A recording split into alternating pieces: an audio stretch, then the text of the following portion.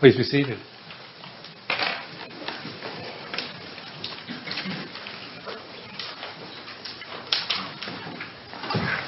As I introduced myself a while ago, I am Father Wayne Wimbish. I'm the pastor of New Hope Mission Church in St. Peter's. Most of you I know. There are a few faces that I don't know because I don't normally attend at 9 a.m. My wife and I attend at 10:30 most of the time when we're here. This is my grandmother church. This church planted another church in St. Charles County about, I think it was 2015. I became a member there in 2016, and they eventually adopted the name Christ Church Anglican in O'Fallon, Missouri. John, you were part of that foundation. But that church then planted New Hope Mission because the bishop said, Wayne, I'm going to ordain you as a deacon because I feel that you're called, but I'm not going to ordain you as a priest until I see some work. He put the finger on me and said, I want you to go out and plant something. And so with some coaching from the bishop and his canon, we discovered that my biggest strengths are in ministering to people who are already gathered. And we looked and thought about what kinds of opportunities that might be, and the assisted living population in our county really was crying out for someone to minister to them. At the time, before 2010, when I did demographics last, there were 8,000 to 9,000 people in assisted living or skilled nursing in St. Charles County. And so we began a ministry to them. Our mission is to take the church to people who cannot get out to go to church. And I've been doing that now for over 10 years. And that means going to a lot of different facilities because we can't get them all together in one place. Prior to COVID hitting, I was going to 7 facilities a week, which can't do all that on Sunday. So I was going to some on Wednesday, some on Thursday, some on Friday. And it was a quite busy week. Since COVID, we're down to 5, but we're still serving about 95 people a week. I'll try and describe this ministry a couple times a year when I have the opportunity. And so it's been a while since I let people know who I am and what I do, that I thought you might enjoy hearing that once again. We do look to this congregation as a means of support. There are a lot of people in this congregation who do work with us. Steve does, Sarah does, Nellie Williams does, Joshua. What's Joshua's last? Huh? No, not. Overturf. Yeah, he was a reader for us for a while, and I haven't seen him in a bit. But we welcome any help and all help that we can get. So I'll just throw that out there. If you feel a call to come and assist us with the elderly, that would be most welcome. Well, it has been my custom on the first week after Christmas to preach from John chapter 1. And since all my services have been during the week, I've never run into the occasion where Christmas fell on Sunday and New Year's fell the following Sunday. And so this is actually Christmas 2 rather than Christmas 1. And so the reading today looks out of place, but I decided that this is what I was prepared for. And so this is what you got. is what we're doing over at New Hope. And so today we're going to be speaking from John chapter 1, from 1 to 18,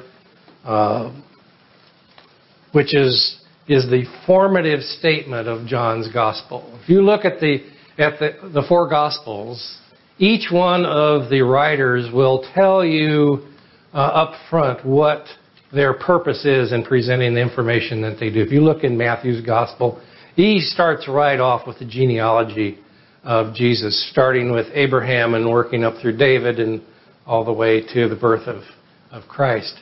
He wants to make sure that you know that, as a Jewish audience of his day, that Jesus was fully qualified through genealogy to be a descendant of Abraham and be a descendant of David and to fulfill the covenants that God made with Abraham and David. Mark goes straight to John the Baptist. But he tells us this is the beginning of the gospel, the good news about Jesus Christ.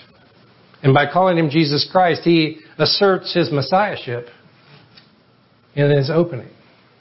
Luke, of course, wants to make a careful study. He wants to present an orderly account to his friend Theophilus so that he would know with certainty the things that he'd been told.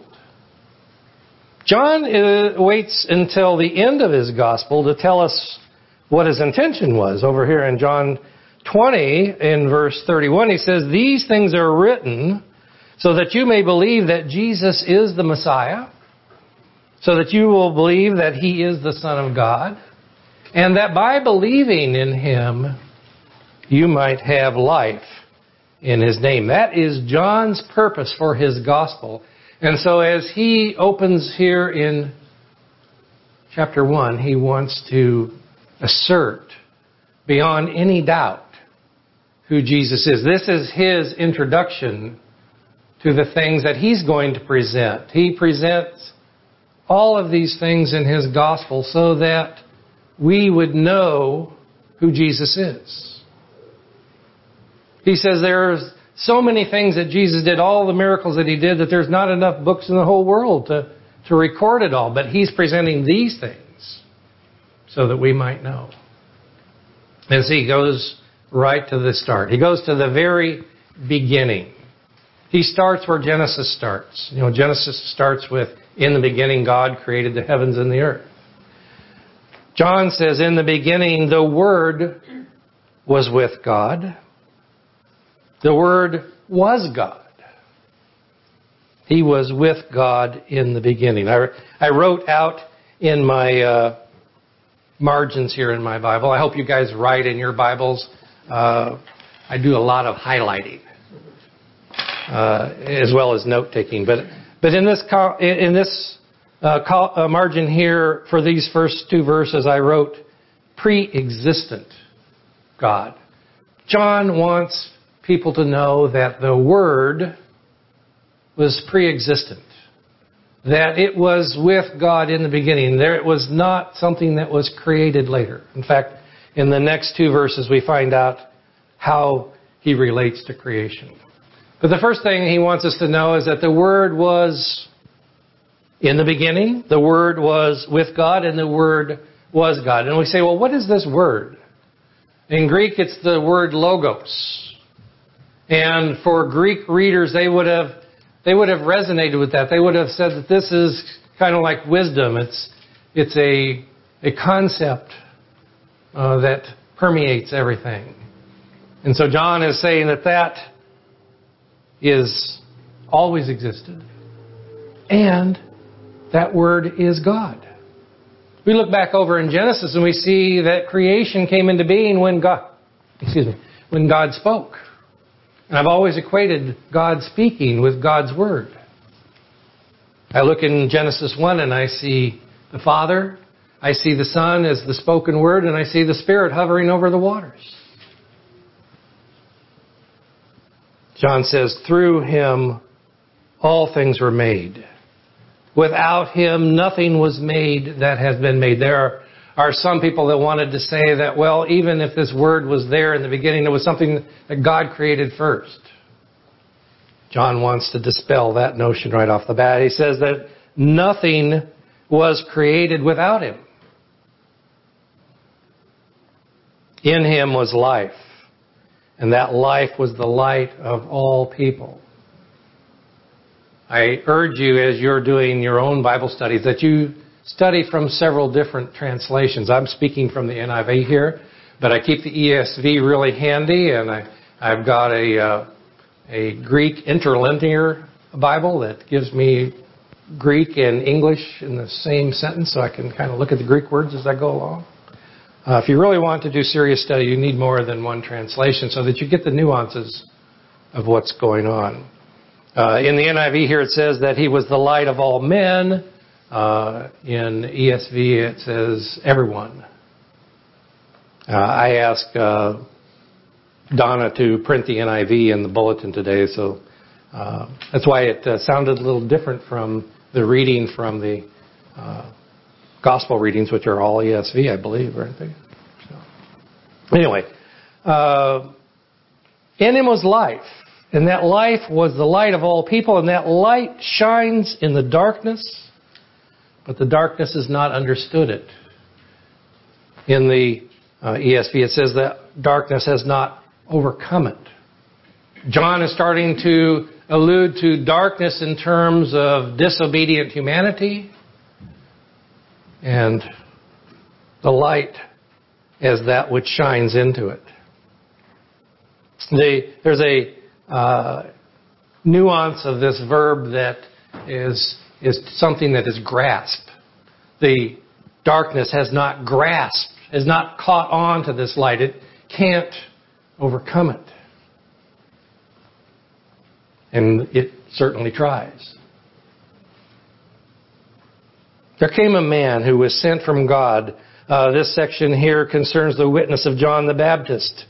He came as a witness to testify concerning this light, so that through him all people might believe. John had a purpose. John had a mission. In the spirit of Elijah, John came to prepare the way, to prepare hearts of the people for the coming of the Messiah.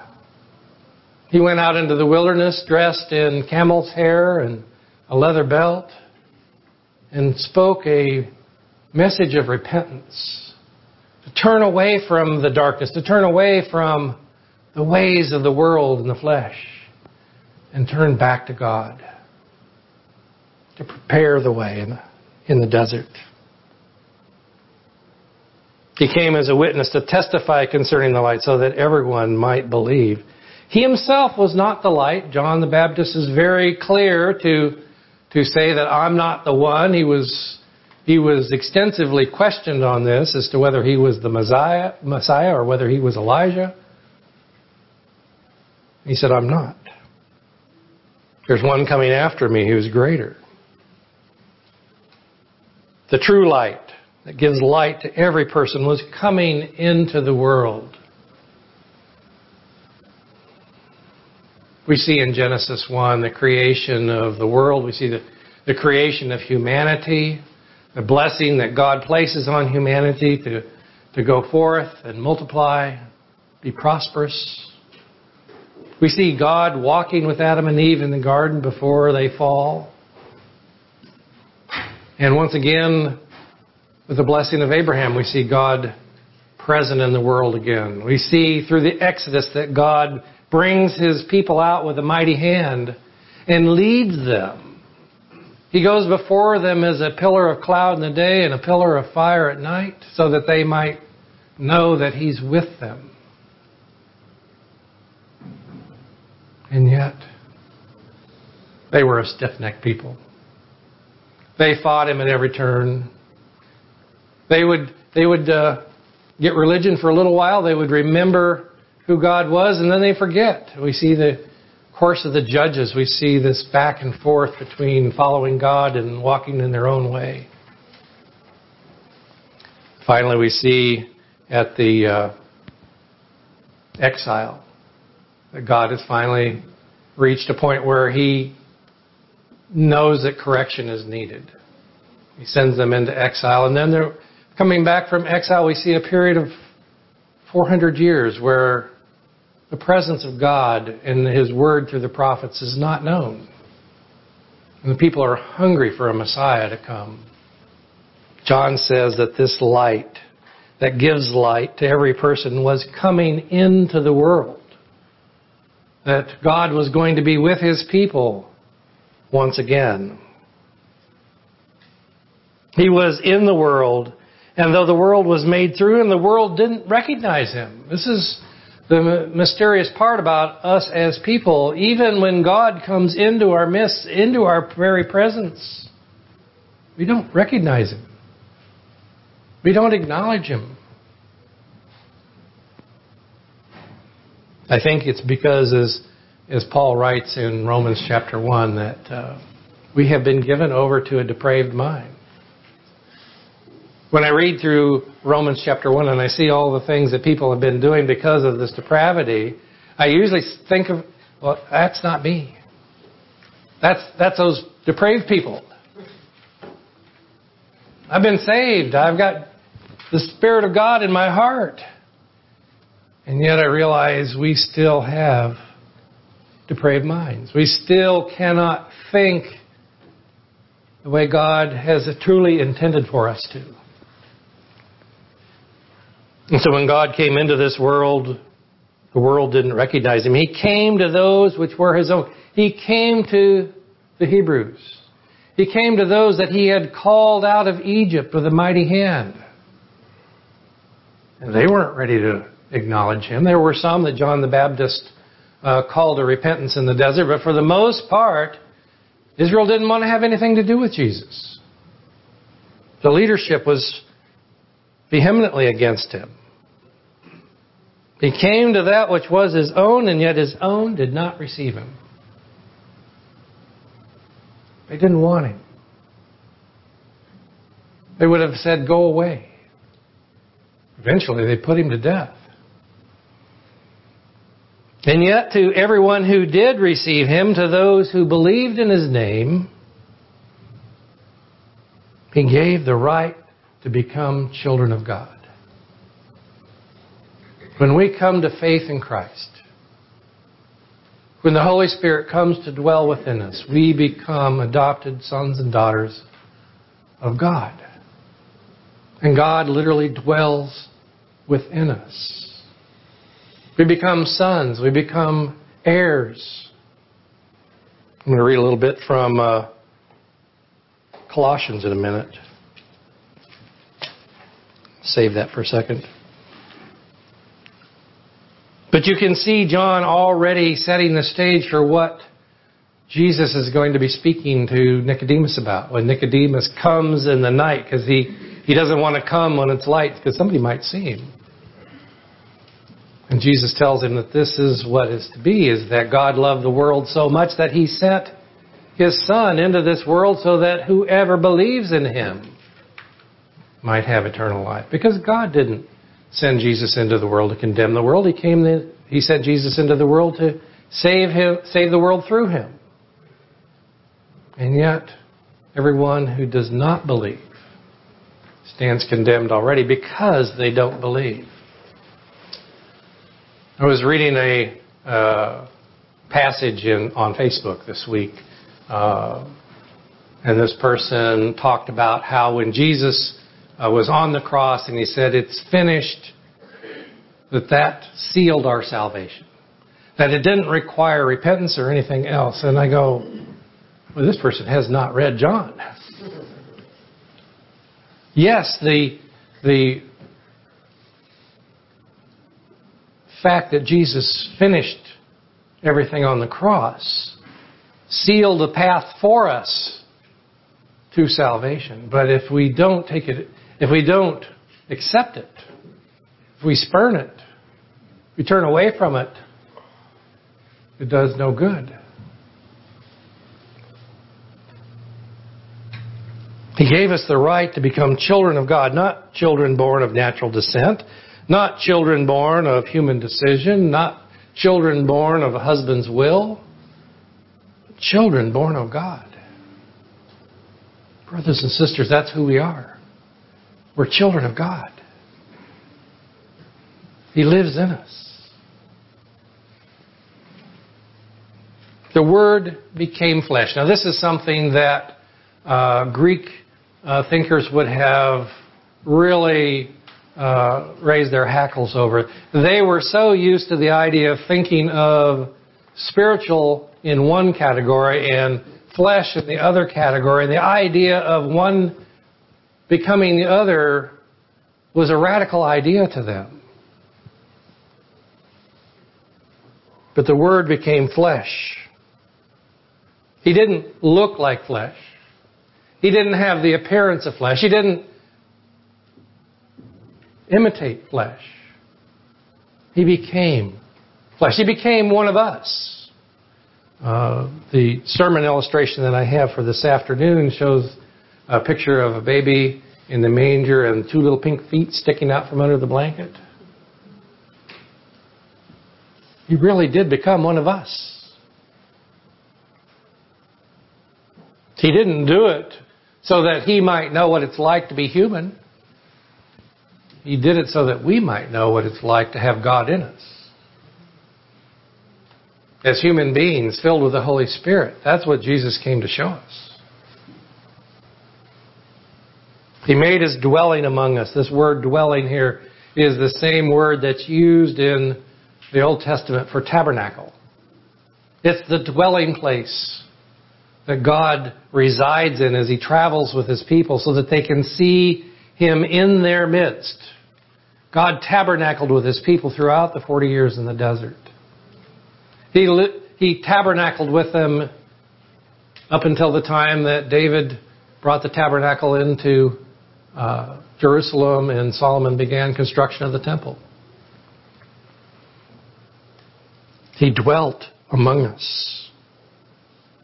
God didn't just stay aloof. He didn't just stay off somewhere in the heavens where he's hard and remote and inaccessible, but he came and lived among us as one of us.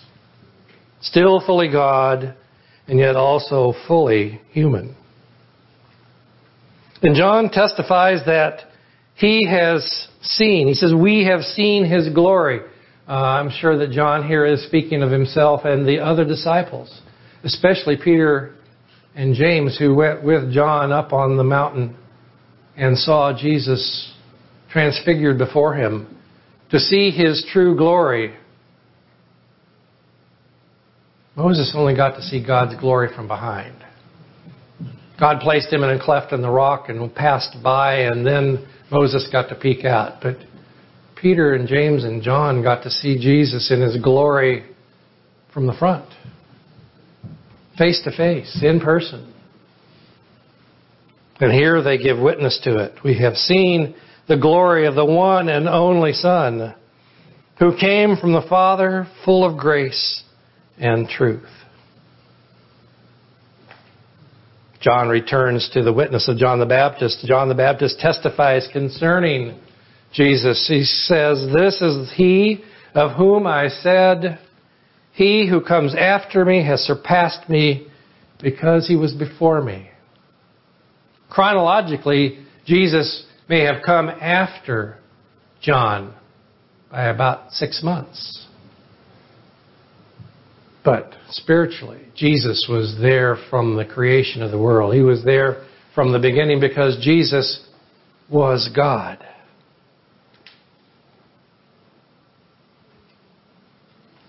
I'll turn back over to Colossians now and read this about who Jesus is. Paul says, "He is the image of the invisible God, the firstborn over all creation.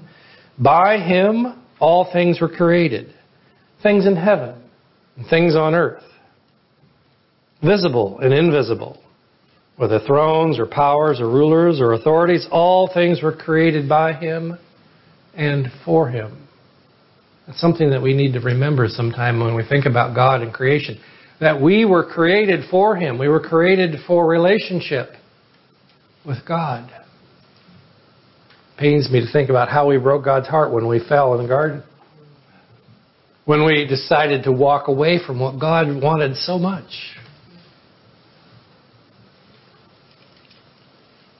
He's before all things. And in him all things hold together. He's the head of the body, the church. He's the beginning and the firstborn from among the dead. For God was pleased to have all his fullness dwell in him, and through him to reconcile to himself all things, by making peace through his blood shed on the cross. The purpose that Jesus came into this world for was to reunite us with our Maker, to bring us into oneness with our Creator. And for this purpose, He took on flesh. He came into the world and walked among us so that we might behold God. I've often, over the course of the years that I've been through, looked upon Jesus as something semi-detached from God. That Jesus, being Son of God, somehow wasn't really God. I mean, I've grown in my faith over the years, and I understand now who Jesus is, as we just read in Colossians, that Jesus is God. If you want to know what God looks like, look to Jesus. Because He is the visible image of the invisible God. The Trinity is the hardest thing for me to understand. And I know that God is Father, Son, and Holy Spirit. I know that God is one. God is God. But it's only hit me in the last few years that Jesus is God. In every possible sense of the word. The law was given through Moses. Grace and truth came through Jesus Christ. No one has ever seen God except for God, the one and only, who is at the Father's side and has made Him known to us. God made Himself known to us by taking on flesh, by becoming human, so that we might be able to tangibly see Him and touch Him and hear Him and listen to His words and hear His heart as to what He truly desires for us. If you read the rest of John's Gospel, then you see the things that John thinks are the most important things that Jesus had to do and say that would lead us to the understanding of who He is. That He truly is the Messiah. He truly is the Son of God, and that by believing in Him, we might have life. Let us pray. Lord Heavenly Father, we thank You for revealing Yourself to us through the Son.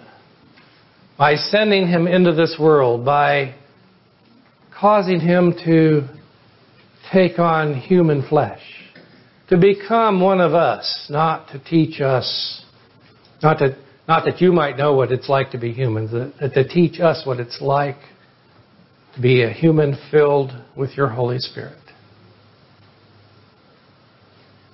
Jesus, through His Spirit, lives within us. He tabernacles with us even still in our hearts. We are now the dwelling place of God. Let that sink home. God is with us. God is within us.